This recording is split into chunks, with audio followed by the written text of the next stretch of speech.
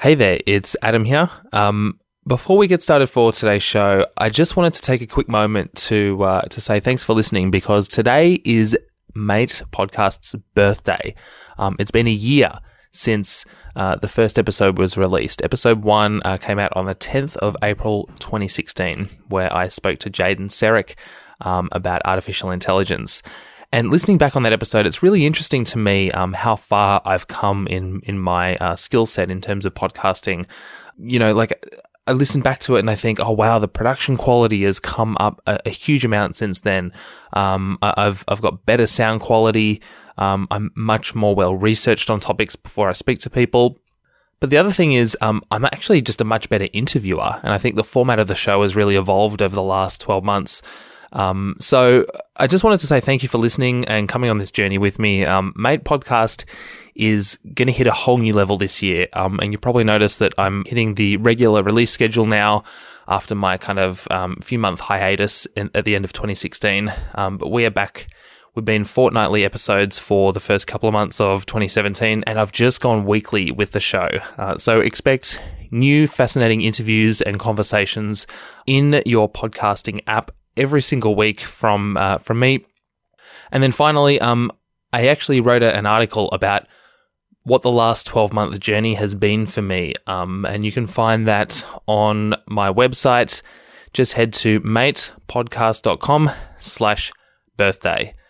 And you can read all the lessons that I've learned about podcasting, an analysis of some of the stats and that kind of thing.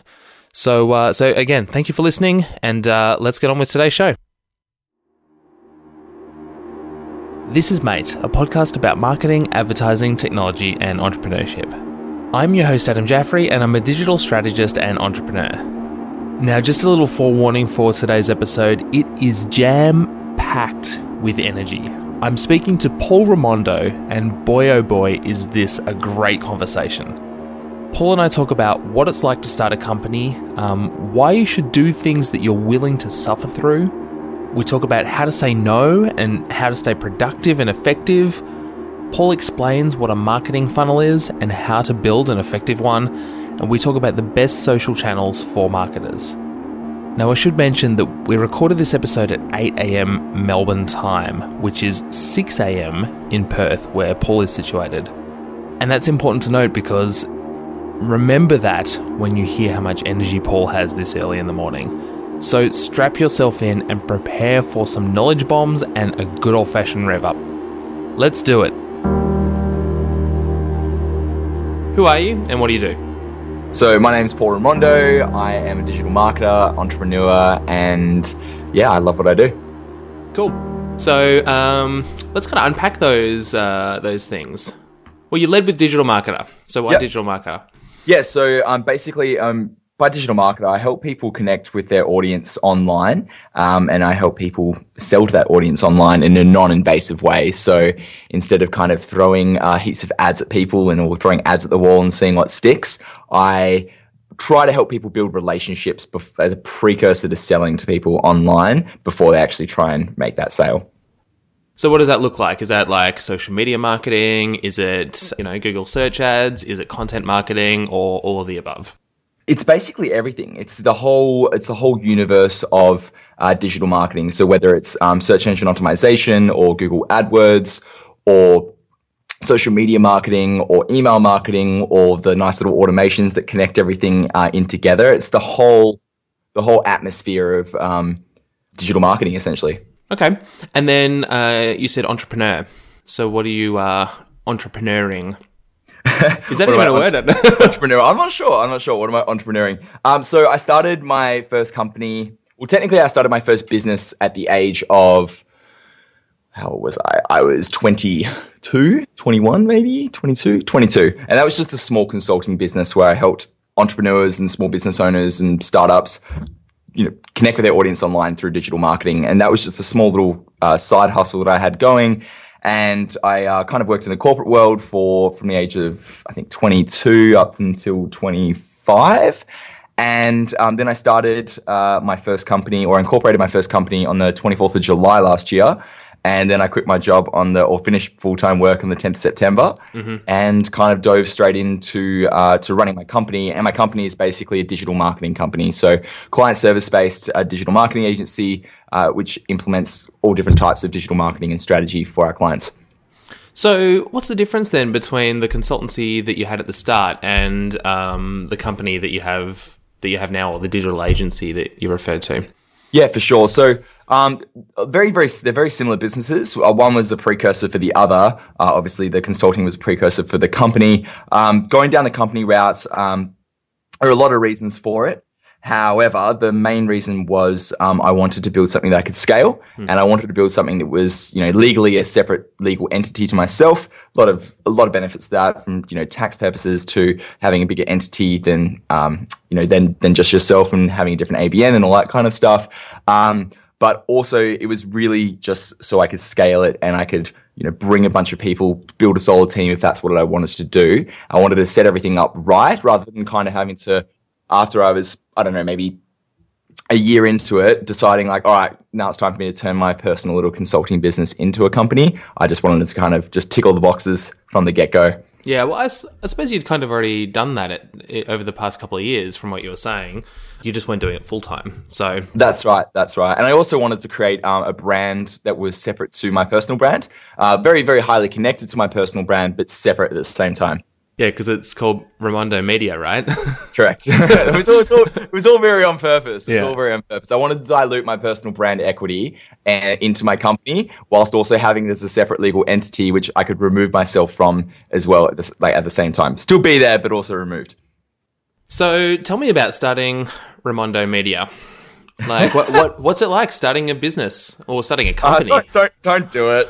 Nah, it's wicked. It's wicked. It's just how do I say it? It's really fucked. Like it's a great time, and it's awesome. And if you're passionate about what you do and you love what you do, I'm silly, I'm sure, but like I get up really, really early in the morning, and I'll work 12, 13, 14, 15 hours a day, every day, like non-stop, and not take any time off. And that's out of choice. It's not out of necessity. I don't have to work that much. That's the big thing. A lot of people are like, why are you working so hard, bro? Why are you putting in 70, 80 hours a week? And I'm like, well, I love this shit. This shit is awesome. I love what I do, but that's kind of like what gets me up and what gets me going. It's not because I have to. And if I didn't do it, things would all be sweet as well, but I wouldn't be ticking off the big, hairy, audacious goals that I have. So in terms of what it's like to start a company, it's awesome. If you're thinking of starting a company yourself, prepared to, and if you're also really passionate about it, I think it all goes back to what your goals are in terms of, do you want work-life balance, or do you want to take over the world, or do you want, how much do you want this thing that you're trying to start work? A lot of different questions you need to ask yourself. But if you are super passionate about what you're doing and the company that you're starting or the business that you're starting, then you just need to face reality that it's going to take a lot of hard work, and that's okay. It's just a lot of hard work. Yeah, and like there's a lot of advice online for entrepreneurs, I guess is what I call them, people who, they like the ideals, they like the sexy romantic side of starting a company and a business and having this thing. But I don't think a lot of people realize the work that's involved. I read this great article, and I'll check it in the show notes. I'll send it to you as well. Yeah. By this guy called Mark Moran or Mark Moran or something.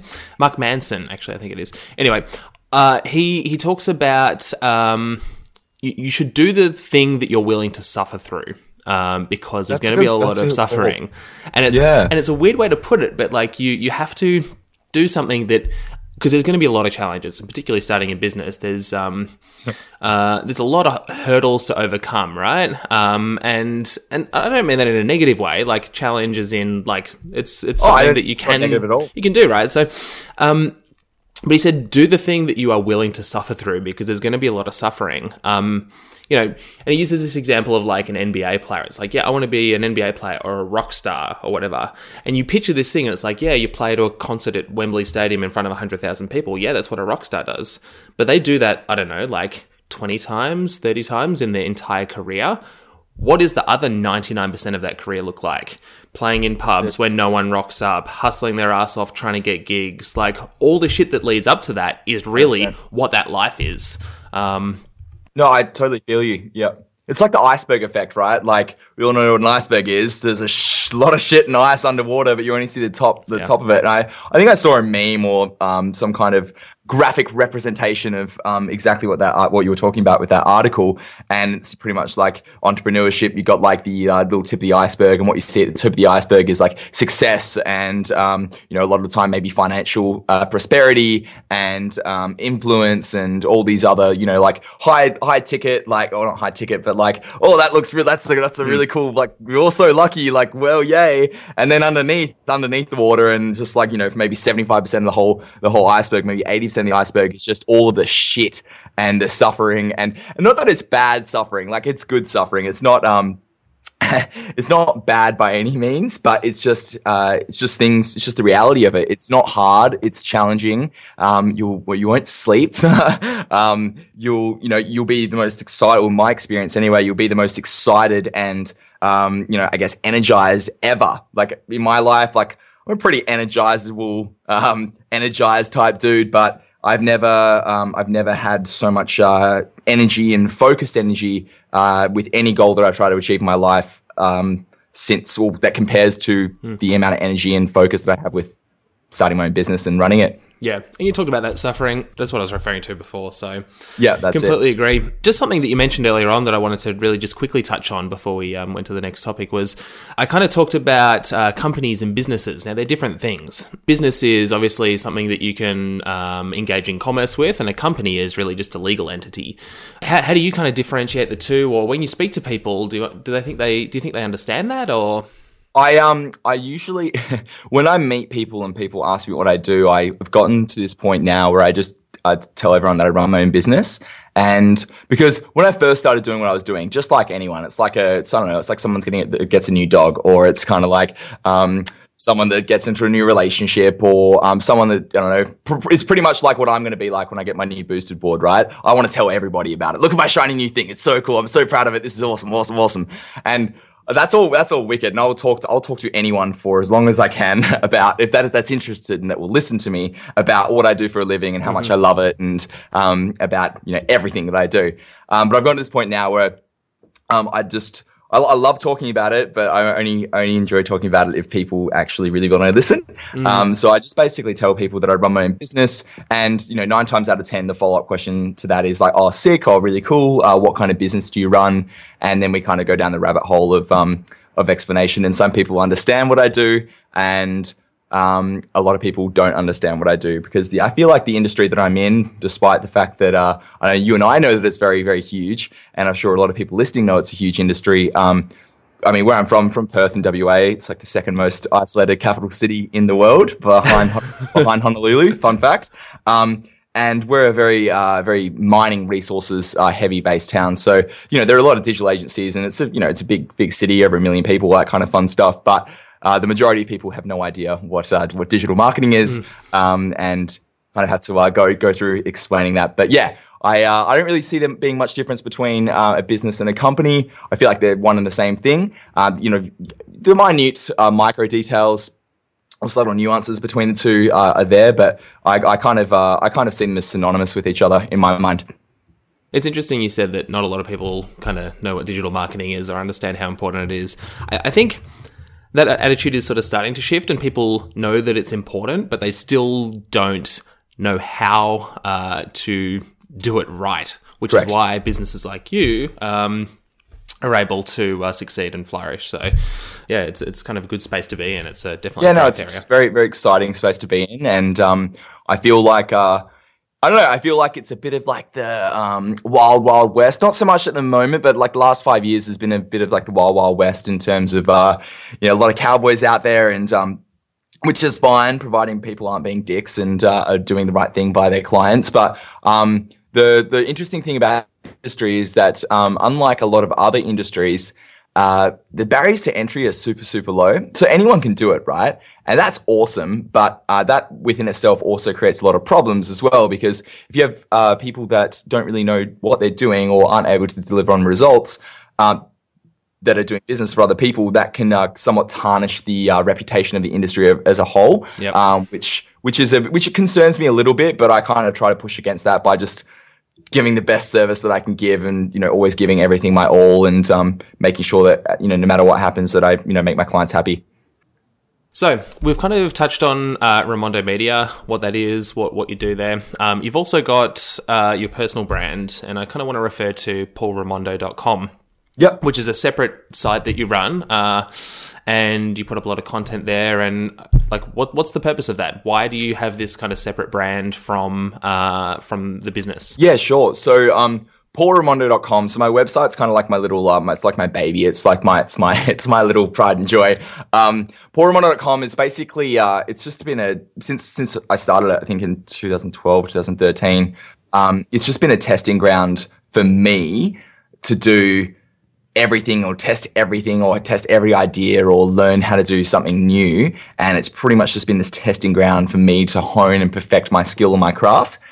So basically what paulramondo.com now, what it's become now, is it's a website where I teach entrepreneurs or startups or business owners how to drive more traffic to their website, how to elevate the engagement once that traffic lands on the website. And then once that traffic is, engaged with the website's content or had their engagement elevated, how to amplify the conversion rates or the resulting conversion rates of those people that land in the website. So basically, it's a kind of a very, very complementary relationship between my personal brand and my company, because with my personal brand, I'm being transparent, being like, this is how, I'll reverse engineer campaigns or deconstruct them and break them down, be like, this is how I achieved XYZ results by doing ABC things. And then I get to basically teach other people at scale. Instead of one-to-one, it's one-to-many. Mm-hmm. And that's awesome. And then anything and everything that I test under my personal brand, or that I do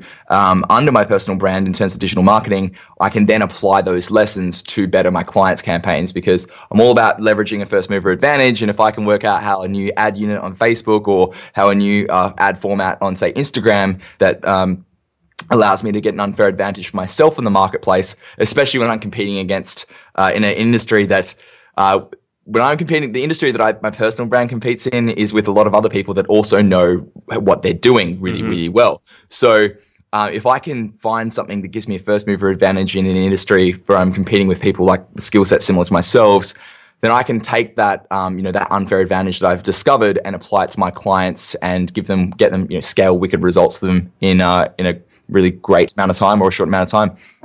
How do you have, so paulramondo.com, you're creating content. It's almost like a teaching resource. And I know you've been developing a paid course, which we'll get into a little bit later. But how do you find time to run a consulting business as well as create like a content rich resource of information on digital marketing?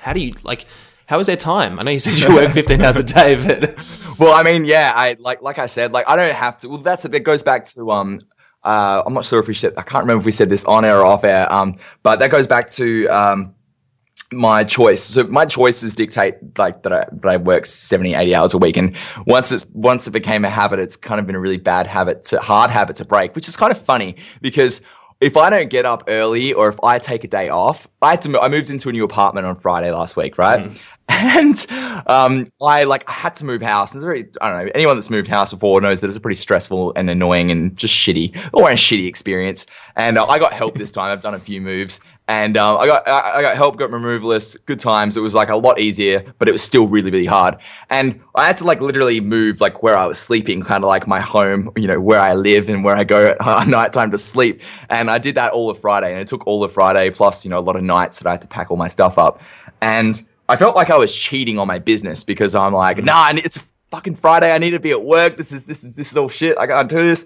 And that when I kind of audited myself over the weekend, I was like, oh, that's pretty insane. The fact that when I was working for someone else, the last thing that I would ever consider doing would be working on a weekend or working 80 hours a week. Whereas now the psychology internally is like, I need to find more time to do everything that I want to do, because despite the fact that I'm working super hard and I'm getting all this stuff done, there's just not enough time. Mm-hmm. So in terms of finding the time to run my personal brand and build my course and run my company and service my clients, The answer is like, it's all personal choice. So if I wanted to, I could probably get away with working 40 to 50 hours a week, just on my company and not growing my personal brand. But then I wouldn't be ticking off the goals of growing my personal brand. So I guess the way that I kind of structure my time, my day now is I'll get up around 4:42, 4:45 in the morning, get to work around 5. It's 4:42, not 4:45. I was going to say, it was very specific. Well, you get up at 4:40. See, I'm super weird, right? You get up at 4:42. Then by the time you're out of bed and you hop in the shower, it's 4:45. So it's just like, oh yeah, 4:45. I'm already ticking goals off. This is wicked. Hashtag life hack. So basically, I will get to the office on around 5:15. And then I'll just smash out until about 10:30, 11.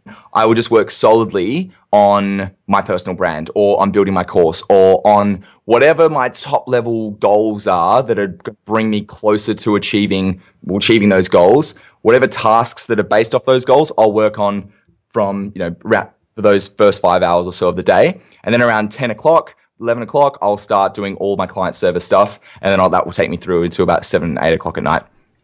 So how many priorities do you have at one time? It really varies. It varies on workload with the amount of campaigns that I've got going on with my agency. And then it also varies on other personal brand commitments. Like, for example, this morning I'm doing this podcast interview with you. At any one time, I've got a lot of competing priorities.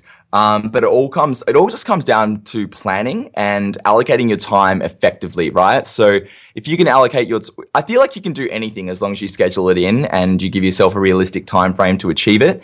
And once you do that, it really just makes all of these balls that you're kind of juggling in the air just kind of, like slow down as if you're in the Matrix. You can kind of see everything really clearly. You're like, all right, boom, I'm going to get that done in this time slot, I'm going to get that done in this time slot, and then I'm going to have some lunch, and I'm going to go for a walk, and just chill out for a bit, and then I go do this, and this, and then I'll leave at 7 o'clock, or I'll leave at 8 o'clock, and everything will be sweet. Okay, all right. Because I've been kind of going through a bit of a journey at the moment. I quit my job, and I'm trying to... It's good. A lot of people say congratulations. I think it's an interesting insight into the way people think about work. When you go, I quit my job to go. Move, yo. It's a ballsy move. It is. Well, it's funny. It was only 10 minutes ago you were saying, "Don't fucking start a business." Well, I mean, it's sorry. All right, the upside. So to me, like, I loved where I worked before. I worked at a company called Digital Union. Big ups to Brendan, awesome dude. He was my old boss. And I loved working for him. I loved what I did, and it was wicked. But I just for me inside, it just didn't tick any of the big boxes of fulfillment. And despite the fact that I had an amazing work-life balance, I did everything I wanted to do with my personal life. I wasn't I thought I was stressed, but I don't know. I don't think I knew the meaning of the word stress until back then anyway. But that's all good. But the upside of doing your own thing, quitting your job and just kind of throwing yourself in the deep end and being 1000% responsible for your finances and for putting a roof over your head and for, being able to eat. You literally are responsible for everything. There's no one's holding your hand anymore. The greatest return on that investment is I feel like the return on emotion is huge, right? The return on fulfillment is also really huge, and that's energizing, and that's that to me, it's like one of the best, most, addictive feelings ever. And that kind of feeling is kind of what drives it. So when I'm like, oh shit, it's going to be a bad time starting your own business, it's also going to be the best time of your life as well. And like we said earlier, nothing comes without sacrifice or suffering in terms of entrepreneurship. And I think that's really true. But congratulations nonetheless. You're in for a good time. Yeah, thanks. And it's interesting you're talking about fulfillment, because that's really the main reason that I decided to go and do my own thing. I was doing really well. I was enjoying it. I had a great job, really great relationships with my colleagues, bosses, clients, but there was just a piece missing, and I just felt like I wasn't kind of going in the direction that I wanted to be going. So bit of a course correct, and now I'm kind of just in this process of figuring out where I want to take it next. Yeah. One thing that you were talking about earlier with trying to fit everything in, and that's why I was asking a lot of questions about what are you focusing on and that kind of thing, because I feel like there's an opportunity cost to everything. There's only 24 hours in a day. That's the ultimate leveler, and you need to sleep, you need to eat, you need to exercise, and all that kind of stuff. So it's really interesting to see how people, because you spend time. Yep, so where do you actually focus that attention? And that's why I was asking how many priorities you have, because I was like, well, I'm sure like you, like myself, you have a million ideas of things that you could do and where you want to, but you can't do them all. You just can't. So yeah, I don't know. Do you have any like tips on how you decide on what to focus on? Because I'm sure like there's plenty of opportunities that come your way that you have to turn down. Oh, absolutely. And I mean, one of my goals recently, funnily enough, has been one of my biggest goals that I've been trying to tick off recently has been mastering the power of saying no. Right. So I'm at full capacity at the moment, and a lot of reasons I could easily scale my business or my company at the moment. I've made a conscious decision not to do that because all the goals I'm trying to achieve don't align with me scaling the company. So that's fine. And yeah, learning to say no is a big one. Like I said, I'm trying to work on it really hard at the moment. So it's learning how to say no and making sure that you're very, very clear on whatever your top level goals are, right? You got to be super clear on that, because if you're a bit iffy on that, then you're just going to let any kind of like random opportunity, which could be a good thing, but if it doesn't align with whatever your overarching goals are, then you're pretty much going to become a victim. It's kind of like you're a leaf and you've thrown the leaf in. I don't know if this is a good analogy, but you've got a leaf, you've thrown it into a river, and the river's just been like, you're just kind of like floating along, whatever. And then all of a sudden, like you've gone off a waterfall and you don't know what's going on. It's like, oh, how did I get here? And that still may be success, but you know, that success may be completely different to your idea. And I feel like you're a product of whatever you focus on. And if you're not focusing on anything, then you just kind of go through the motions and go wherever. So with me, it's like being really clear on where I want to be this time next year, but also being really clear on where I want to be in 90 days time. I don't know, like I think one of the biggest things that I've ever learned, which I learned at a very young age, lucky enough, was the idea or the principle of setting SMART goals. And so SMART goals are basically an acronym for specific, measurable, actionable, relevant, and time-focused based goals. That's the one. I got through the acronym. I did it. And being able to be getting super specific with what you want, being able to be honest with yourself and be able to measure those results, be able to action them, and making sure that they're relevant to whatever it is that specific goal that you set, and giving them a time frame. I think time frames are super important, and time frames in terms of achieving goals, like up to 90 days, like you want to achieve ABC within the next 90 days, awesome.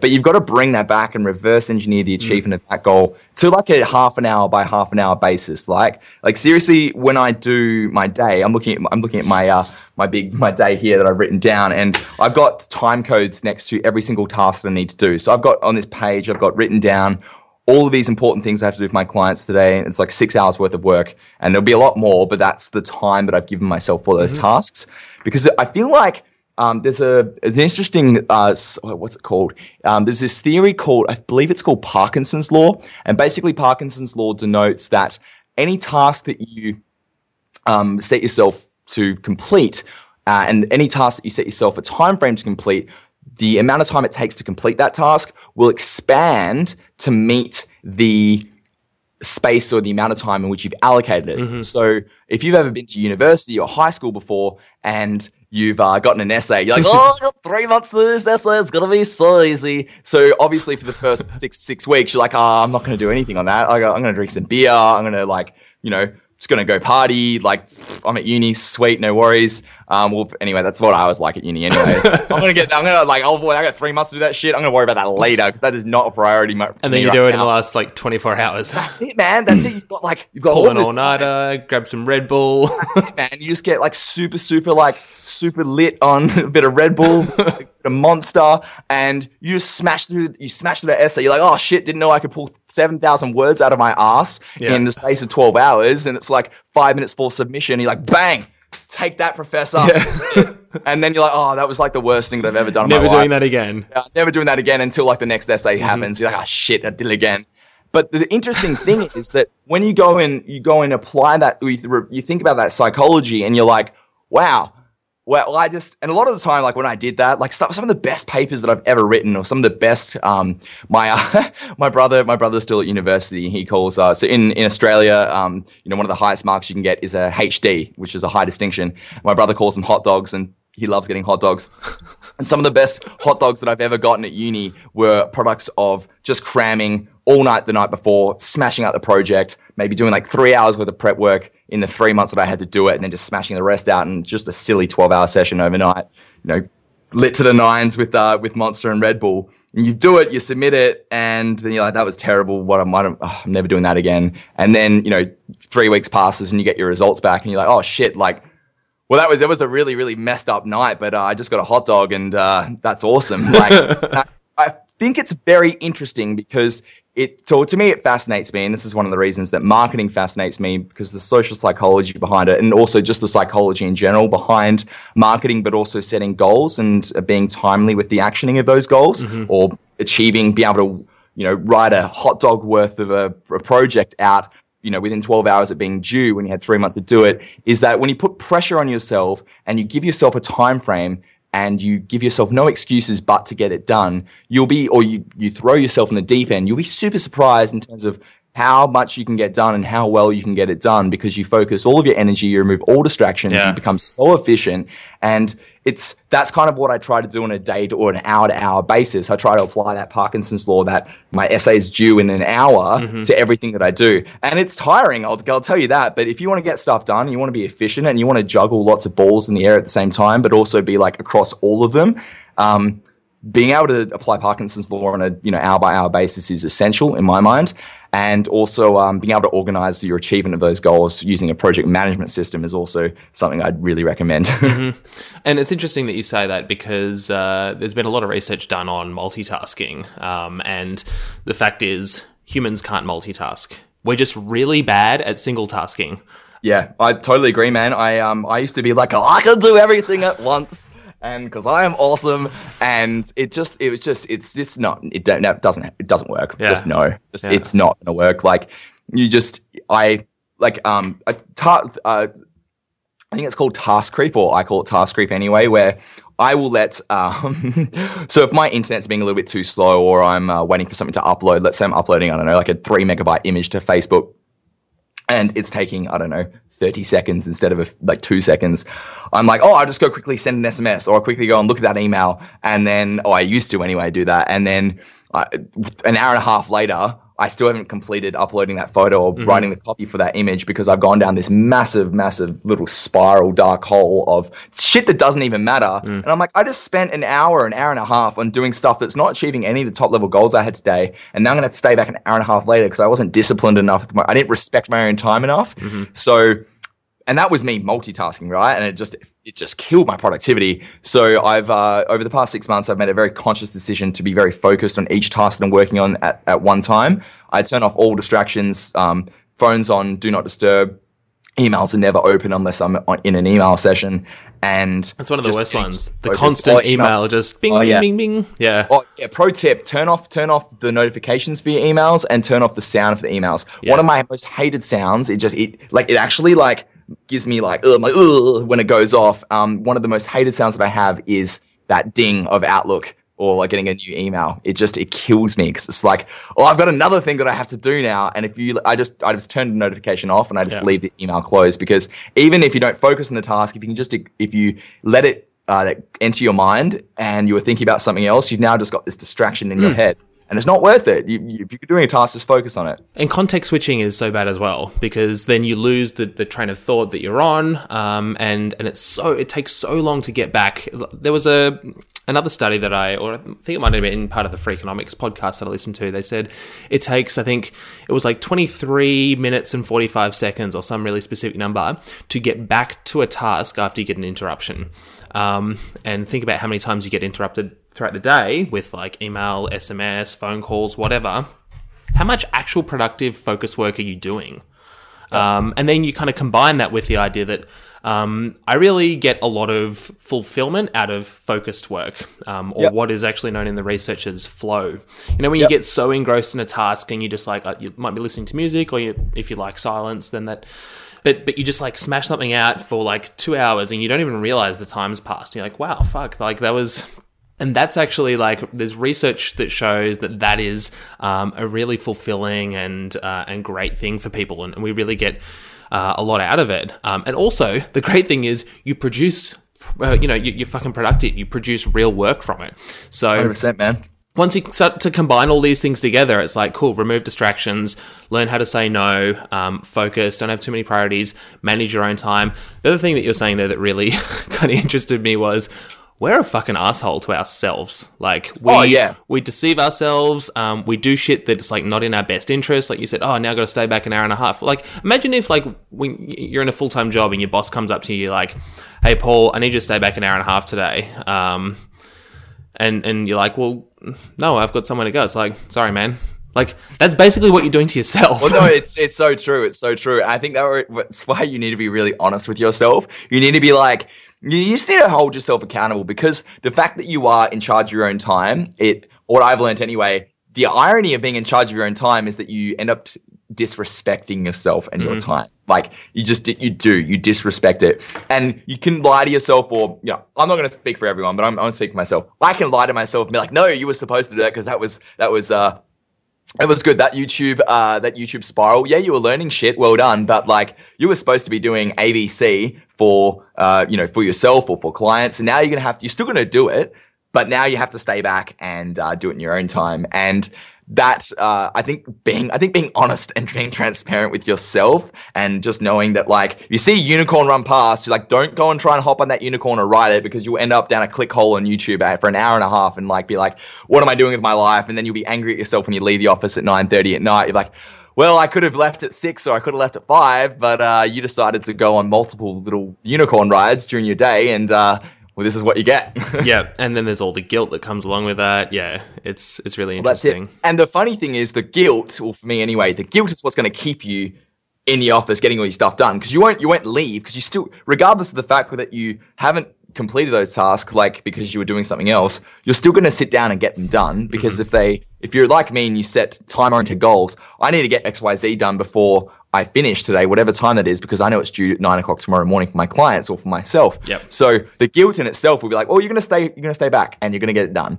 And then I can't move it till tomorrow because tomorrow's already booked up as well. So it kind of forces you. It's like Parkinson's law thing, like whether it's guilt that's motivating you, or whether it's the fact that you have to get it done, you're setting things up, or you're setting like internal redundancies up, and you're increasing the internal consequences of you procrastinating, and increasing the internal consequences of you disrespecting your own time, because you've got so much shit to do. And if you don't get it done, or if you let yourself get distracted, then that's on you, and you're the one that's going to suffer the consequences. Totally. Speaking of time management and opportunity costs, I'm just conscious of how long we've got left. I have a huge list of things that I want to get through, but we just kind of got, we went on a bit of a tangent. It's good. I think time productivity is a good tangent to go on. Oh, definitely. And I think I got a lot out of that, as will anybody listening. So I've got 3 or 4 other kind of just general broad areas I wanted to talk about. So the first of those was just running a business in general, and kind of your philosophy to doing so. Yep. So I think we've kind of talked about your approach to like how you run the business and time management and priorities and stuff. But what I did want to ask is, you've got this kind of philosophy of don't be a dick. Yep. Explain that and kind of what it means and why you think it's important. I love it. I think it's great. Yeah, wicked. Thank you. So with me, like, I pride myself on, like, the dude you're talking to now is the same dude that, if you saw me at a bar, I'd be talking the same. If anything, I'd probably be like, oh, business is awesome, yay. But like, I pride myself on 100% transparency and congruency between my professional life and my personal life. Like the avatar that is Paul Raimondo or whatever, that's just me. Like, it's just who I am. And it's taken me a long time, especially with speaking. If anyone's done public speaking before, I do a bit of public speaking. One of the things that I've been doing like 3 or 4 years now. And I look back and I cringe at like, what I'm like when I'm on stage or when I was first starting out. And that's all good, because it's all part of the learning process. But my public persona back then, being on stage and speaking, I look at it, I'm like, who is that dude? That's not me. Like, seems like a nice guy that knows what he's talking about, but like, I just felt alienated from that person, because it's just this kind of external persona that it's really hard to just be yourself when you're doing that kind of stuff, or in my experience anyway. So I've been working really hard just to, make everything as congruent as possible. And then I've let a lot of my personal philosophies in terms of how I live life, mirror themselves in my business. So I feel like my business is an external representation of my internal philosophies and mindset towards how I live my life personally, but also how I live my life professionally. And don't be a dick. That whole philosophy, it's really it's as simple as it is. Just don't be an asshole. Like, be transparent, be honest, don't lie. If you make a mistake, take responsibility for it, especially in business. Like, the amount of time that I see people just kind of, everyone fucks up. Like, that's life, right? And like, I've made a lot of mistakes in business, and I've made mistakes that have cost my clients money, but I'm the first person that's going to put my hand up and be like, yo, I fucked up, and this is everything that I did wrong. I'm really sorry. This is everything I'm going to do to rectify the situation. This is why it's not going to happen again. And this is what I'm willing to do to make things right.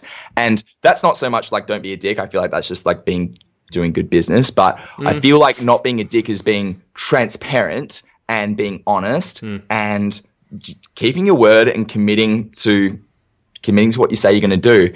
And I think the more I talk about it, the more I think about it, I think, don't be a dick is just be a nice person, do business how you'd want business to be done with you. And whether that extends to everything, whether it's like paying people when their invoices are due. And if for whatever reason you have cash flow issues and you can't pay someone that you have a contractual obligation to pay or contractual responsibility to pay them because they provided services for you, then get on the phone or send an email and be like, hey, I know that this invoice is due tomorrow. I actually don't have the liquidity at the moment. I don't have the cash flow because of ABC reasons. My dog died. I need to pay for that. Or I've just had 2 staff leave, or I had 3 staff steal all my clients, or whatever it may be.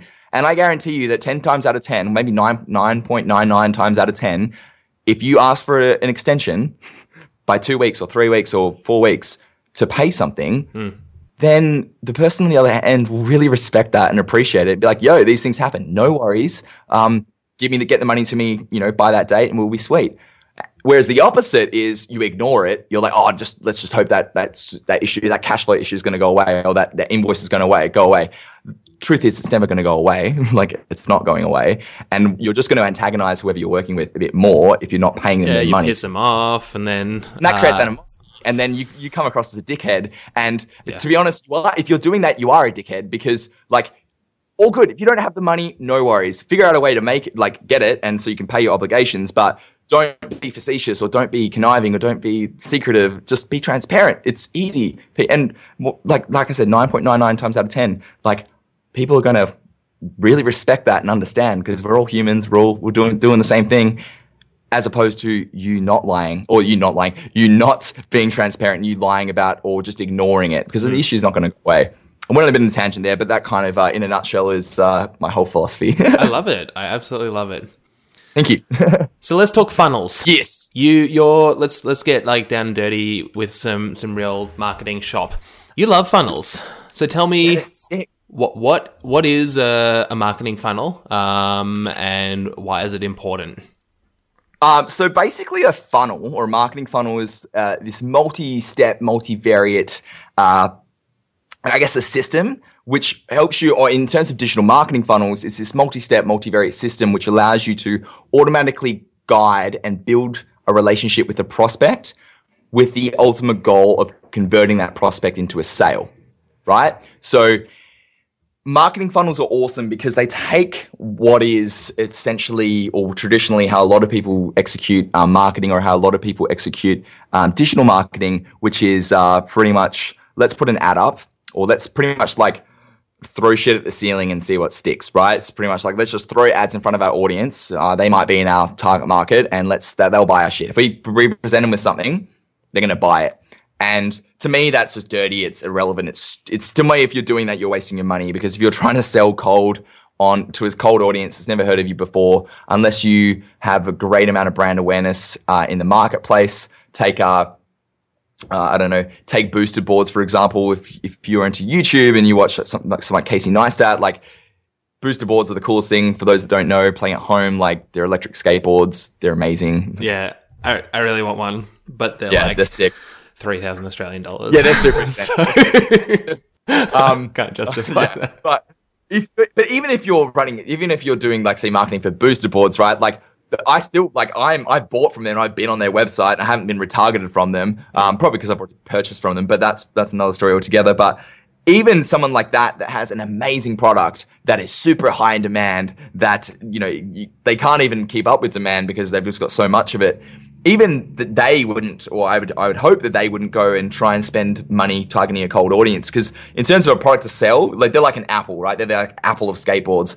And in terms of having a product to sell, they tick all the boxes, but there still makes no sense for them, despite the fact they have such a great brand awareness and brand equity in the marketplace, makes no sense for them to go and just throw an ad up on Facebook or an ad up on Instagram and be like, buy my shit. Like, do you want this $2,000 skateboard? Buy it. Like, it doesn't make any sense. You just waste your money, because you need to systematically build a relationship with someone and qualify them before you can sell to them.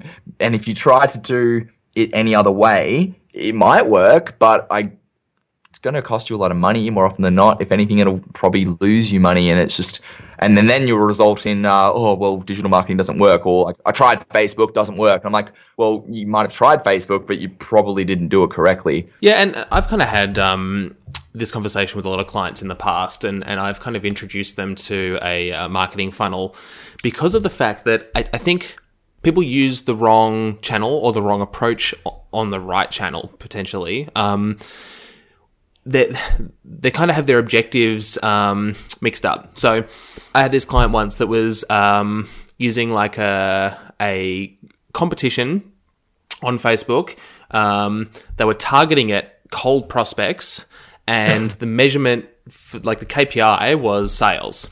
So they were using like 3 stages of the funnel. They were speaking to cold prospects, people you should be like talking to in the awareness phase. They were using a competition, which is really like an engagement kind of interaction style, which is kind of like step 2 or 3 of the funnel. And they were measuring it based on sales and conversions, which is the end of the funnel. It's like, guys, like, this is so incongruent. The goals are separate from the approach, which is separate from the audience. So it sounds like a very schizophrenic approach to marketing. It just and this was a big brand, like a big Australian brand. I was like, wow, this is like so crazy. So I was like, all right, cool. Let's just kind of like simplify this. What do we actually want to get out of this campaign?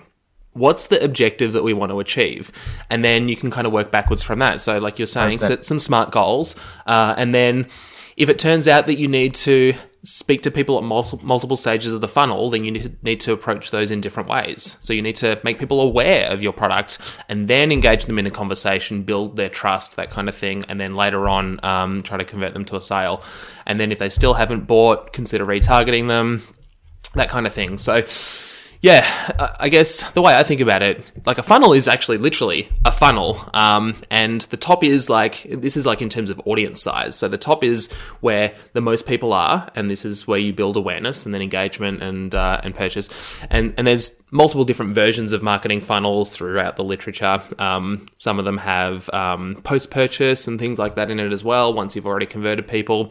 I think actually there's some where there's like 2 inverted funnels where you try to build like brand advocacy and stuff after a purchase, but without getting too technical, I think that's kind of how I'd describe a funnel.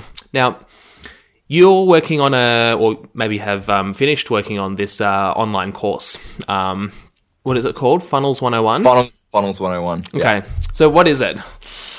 So basically, it's the automated blueprint for the digital automated blueprint for automatic selling or autopilot selling. So it takes everything from basically take anyone that's never done any kind of digital marketing before, let alone done a funnel, and it will teach you all of the theory, all of the principles, and all the frameworks behind building a funnel, the psychology behind it, why it works, what not to do, why doing a buy my shit approach to marketing doesn't work, and then each module incrementally builds on the theory and all the previous stuff that each person's learned in the previous modules, and builds you up. And by the end of the course, you will have designed a fully automated digital marketing funnel, which you can turn on, which you can scale, and which will allow you to sell whatever products it is that you want to sell online, or whether it might not even be products. You might want to generate leads. You might be a real estate agent. You might want to generate,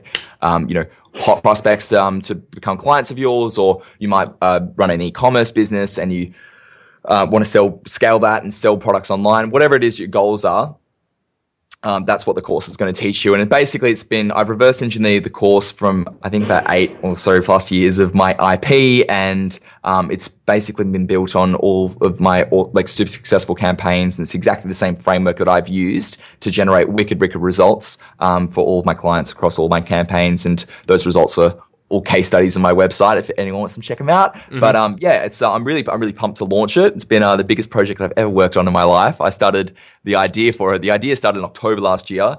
It's a 14 module course, and I just finished completing module 11 yesterday. So we've got 3 modules to go. Mm-hmm. The end is in sight. Mm-hmm. So why'd you create this course? Because presumably there's similar courses online that other people have done. So yeah, like, why did you create it, and what's different about your approach? 100%. So, I mean, I don't think there's overly anything different. I don't really know too much about what my competitors are doing in the market space. I know that the way that I do all of my stuff works, and I really wanted a way that I could scale the unscalable. So I really wanted a way in which I could help as many people as I could, or as many entrepreneurs and marketers and people involved in startups as I could, in a one-to-many fashion as opposed to a one-on-one fashion. So, I mean, I'm only one dude. I can only work with so many people on a one-on-one basis, but I've got like really great ideas, and, you know, I've got all this awesome information to share, and I think I'm okay at teaching.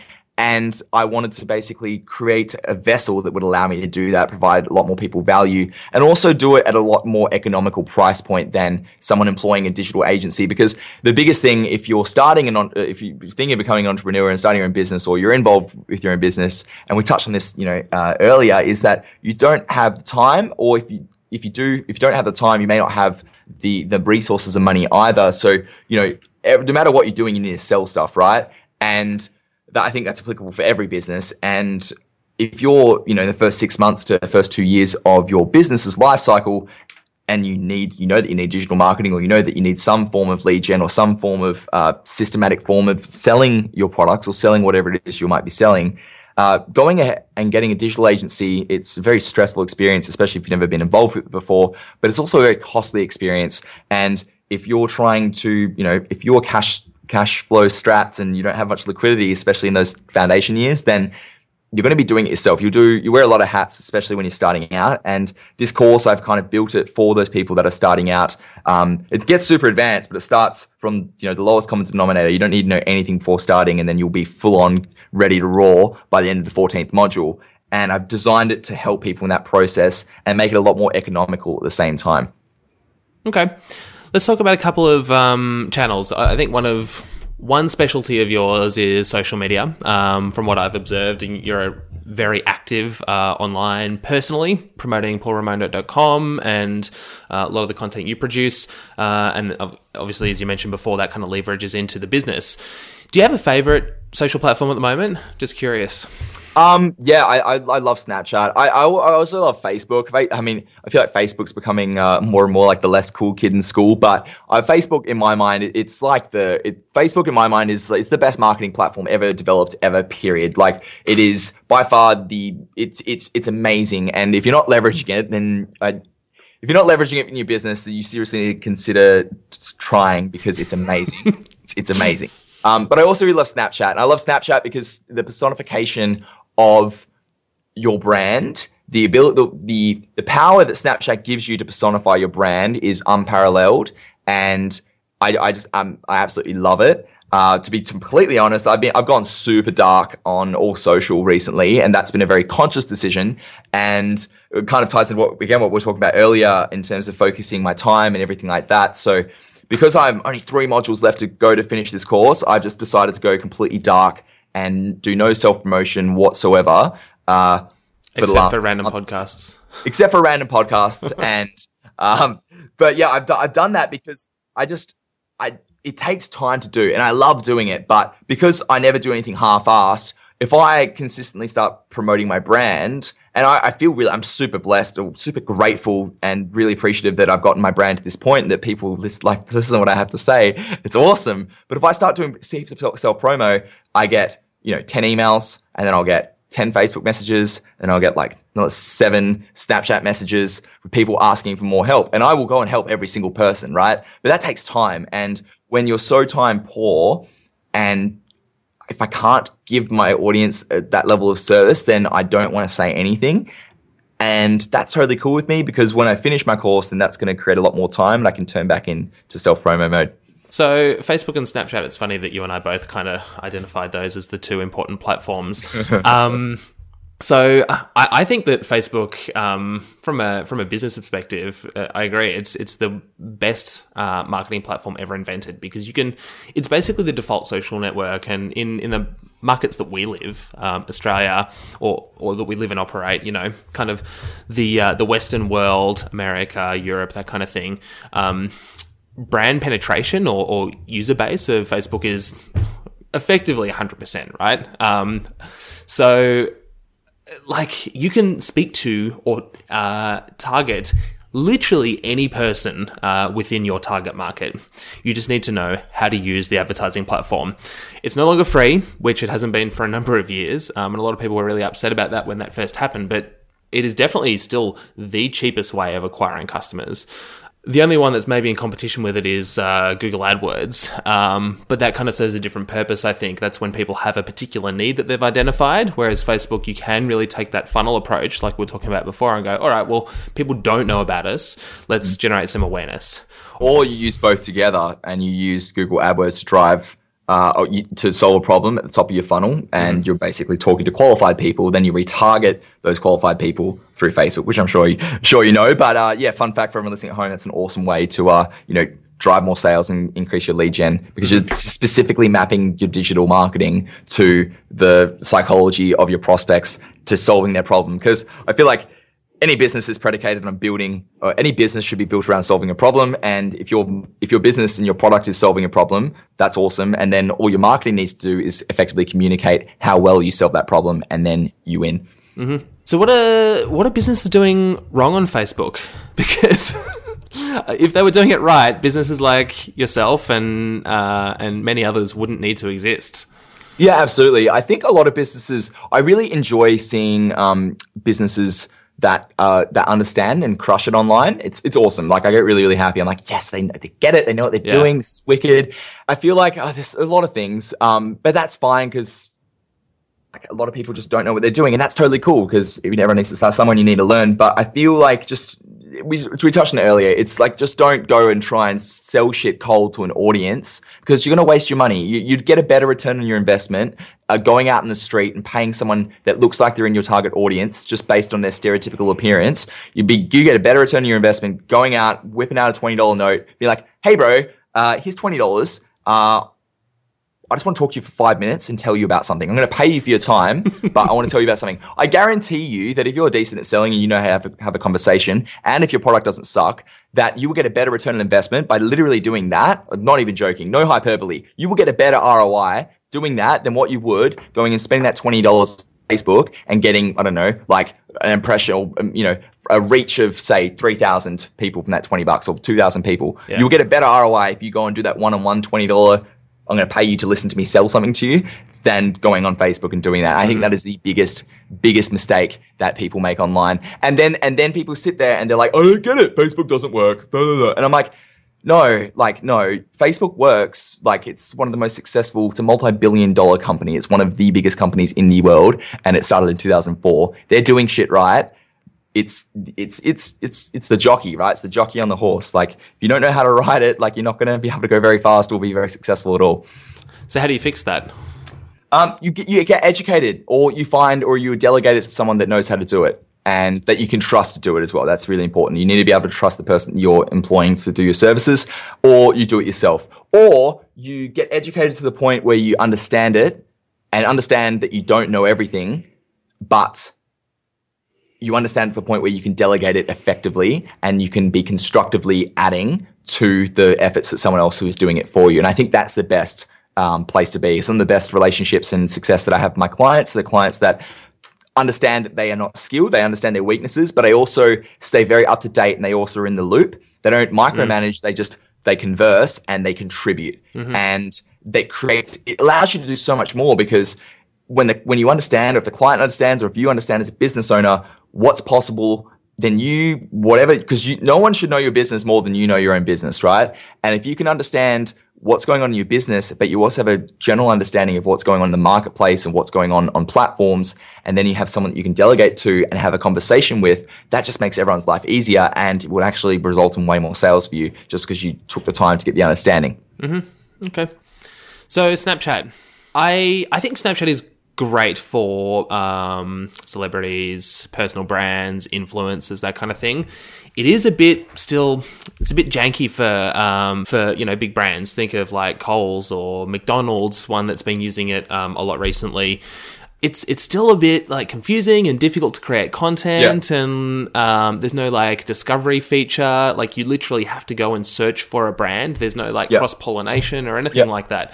It's really weird. So I'm interested to hear your perspective on why you think bit of a probing question and maybe playing devil's advocate here, but why do you think Snapchat is important for brands? It goes back to what I was saying earlier about the unparalleled ability that you have through Snapchat to tell real stories and personify your brand. And for a lot of people, for someone like me, that's fucking sick because it allows me to break down whatever, like what you see is what you get. And it allows me to just break down everything that I do, tell a wicked story in real time, in a live manner. It's very tangible in terms of like, this is what's happening right now. Like you just uploaded a new story. This happened 10 seconds ago. Like this is happening right now. That's awesome. And that transparency to me is it's what I thrive off. That's amazing. To bigger businesses and bigger corporate brands that are, they suffocate in the amount of bureaucratic red tape that they have within their organization. Something like Snapchat and live video is just the worst thing that you can ever imagine because like a lot of these companies, they have, brand managers or people that are pretty much their whole job is to be an extension of that brand and be like, this is on brand, this is off brand. And that means that the amount of approval that you have to go through in order to get something, your message out or to get a really cool thing out, it's silly. There's just so many hurdles or barriers to entry to getting that message out. So, an approval for a new ad that was timely, like 10 minutes ago, it doesn't go out until Friday up, let's say, what is it? Today's Thursday. It doesn't go out to say Wednesday afternoon next week. Like you missed your chance. Like that bureaucracy and that approval process stifles your ability to connect with your audience. So I understand for brands like Coles and for other bigger brands like that are trying to play in this space.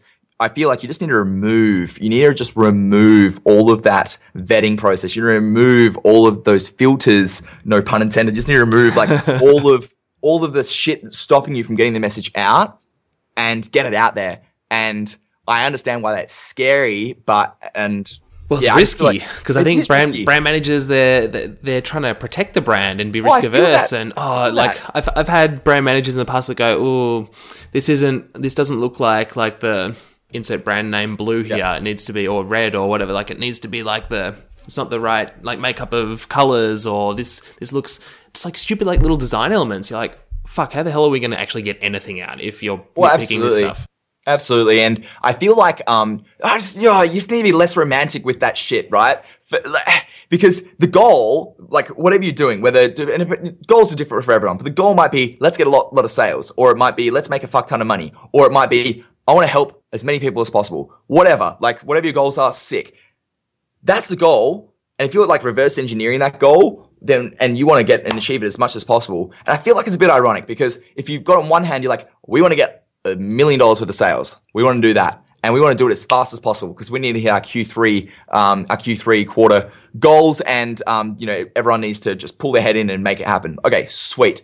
Why the fuck are you putting all these like checkboxes in the way of achieving that goal? And you're literally just kind of like, I feel like red tape like that spits in the face of the platforms and what they're designed to do because they're designed to be real, in real time, human. And if you're trying to achieve those goals and you understand that that's one of the best ways to do it because that's where your audience is because it's 2016, then remove the barriers to entry and just do it. Otherwise, you'll go half-ass it and then you're like, well, we tried Snapchat, it didn't work. And it's like, well, you tried Snapchat, you didn't make it work because you had too many barriers to entry. And respect, like I feel all of the barriers and I understand all of it, and it's not any brand manager's fault. It's just the way it is, and that's cool. But I think that's what's awesome about all the new startups and all the new businesses that are starting now, because like there are very little barriers to entry in terms of telling your story, because there's no kind of really brand equity or brand guidelines that you really need to adhere to, which allows you to take more risks,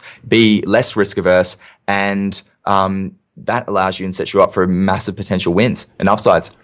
Just with regards to Snapchat, I think a few examples that I would call out. Taco Bell does really good in the US. Yeah, absolutely. They create unique, bespoke content. It's a little bit corny sometimes, no pun intended. But yeah, that's an interesting one. I think publications do really well. Like Mashable does great. The New Yorker does really good. I don't know if you follow the New Yorker. No, I do. I'll check it out. And it's great for like small business or like entrepreneurs and that kind of thing. I follow a lot of those kind of guys as well. The one kind of big brand in Australia that's really testing it out, I mentioned before, is McDonald's. And I think they're kind of just like dipping a toe in the water at the moment. It's kind of aligned with their McDonald's Monopoly campaign that's running right now. That's cool. And love that campaign. It's so good. Oh, it's been great for year after year. And they're taking it digital this year, right? They got the app. I didn't know that. That's awesome. Yeah, so they've got an app. Basically, once you get the sticker, you put it into the app and it tells you whether you've got like an instant win or whatever. Oh, that's cool. And then there's obviously lead gen through that because you have to register with your email and they've obviously thought this one through this year. Oh, they know what's going on. They're onto it. So with Snapchat, really, they're just dipping their toe in the water this year. They're just reposting people's photos that get sent to them around McDonald's Monopoly, and they're using McDonald's filters and that kind of thing. But, still, in a way, that's really great because people feel super like, oh, fuck, McDonald's reposted my picture. Like, I'm a super celebrity, and I don't know how many people follow them, but... whenever you get reposted by a brand, or even liked or commented by a brand, it's just kind of this really, really awesome feeling. So, great way to engage and like you said, build that relationship. Yeah, build a community. It's awesome. Yeah, exactly. Paul, I would love to continue talking, and I feel like we've probably got like another 3 to 4 hours that we could continue going with, but we do have to bring it to an end. So, just a couple of final questions to wrap it up. First one is... what's exciting you right now? Finishing my course and so let's be honest. In terms of a greater platform, I'm really excited to see the changes that Facebook are making to their back end.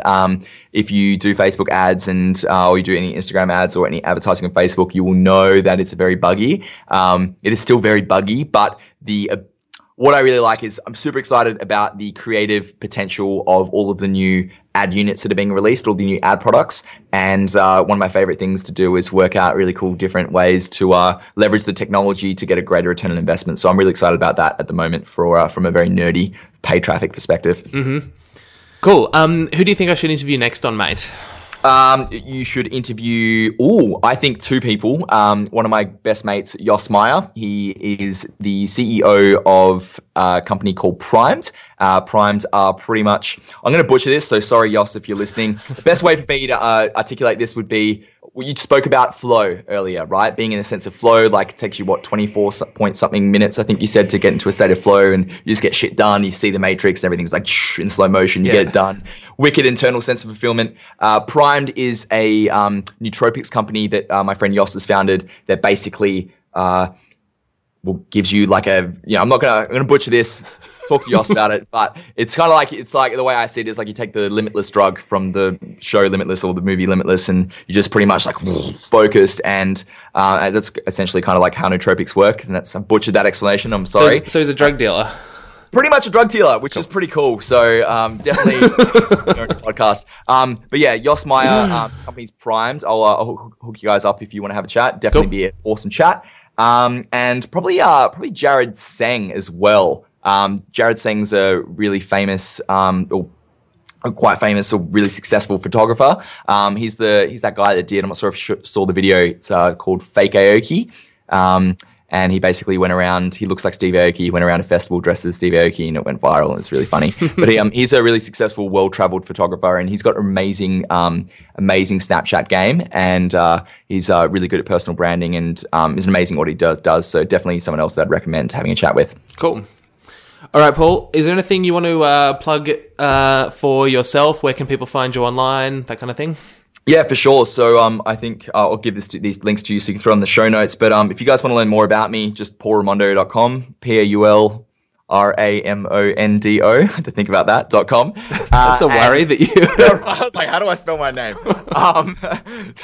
And if you guys want to get started with building your own digital marketing funnel, I've got a free course, which is called Facebook Funnels 101. And that's just at paulraimondo.com / actually, I'll just do it at paulraimondo.com / mate. So you can hop on there and get access to that. Basically teach you how to build your very own funnel using Facebook. It's a free video course.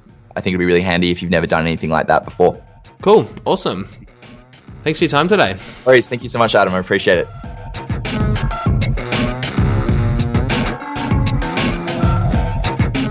Thanks for listening to Mate. What an amazing episode. And thanks, Paul, for coming on the show and for giving us a rev up.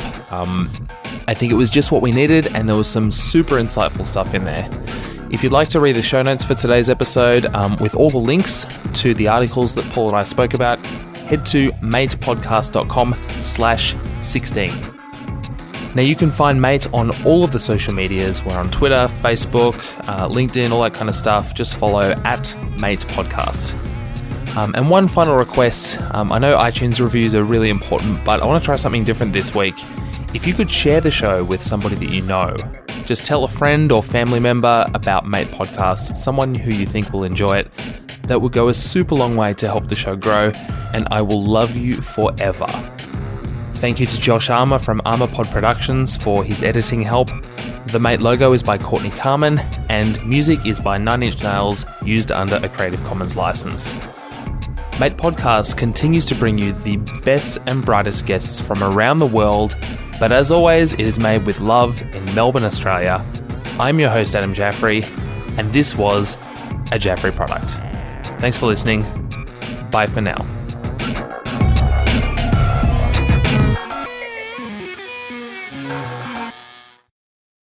I've been up for like an hour, so I wanted to get up and make sure that I was awake, because sometimes I've done podcasts where I've just been like, yeah, let's do it at 5:15 in the morning. Sweet, so let's get it out of the way. Awesome, except I haven't really woken up from sleep, and then I stumble over my own words, and then I just say a lot, and it's just, I sound like an idiot. Well, I've been for a run already this morning. Oh, done.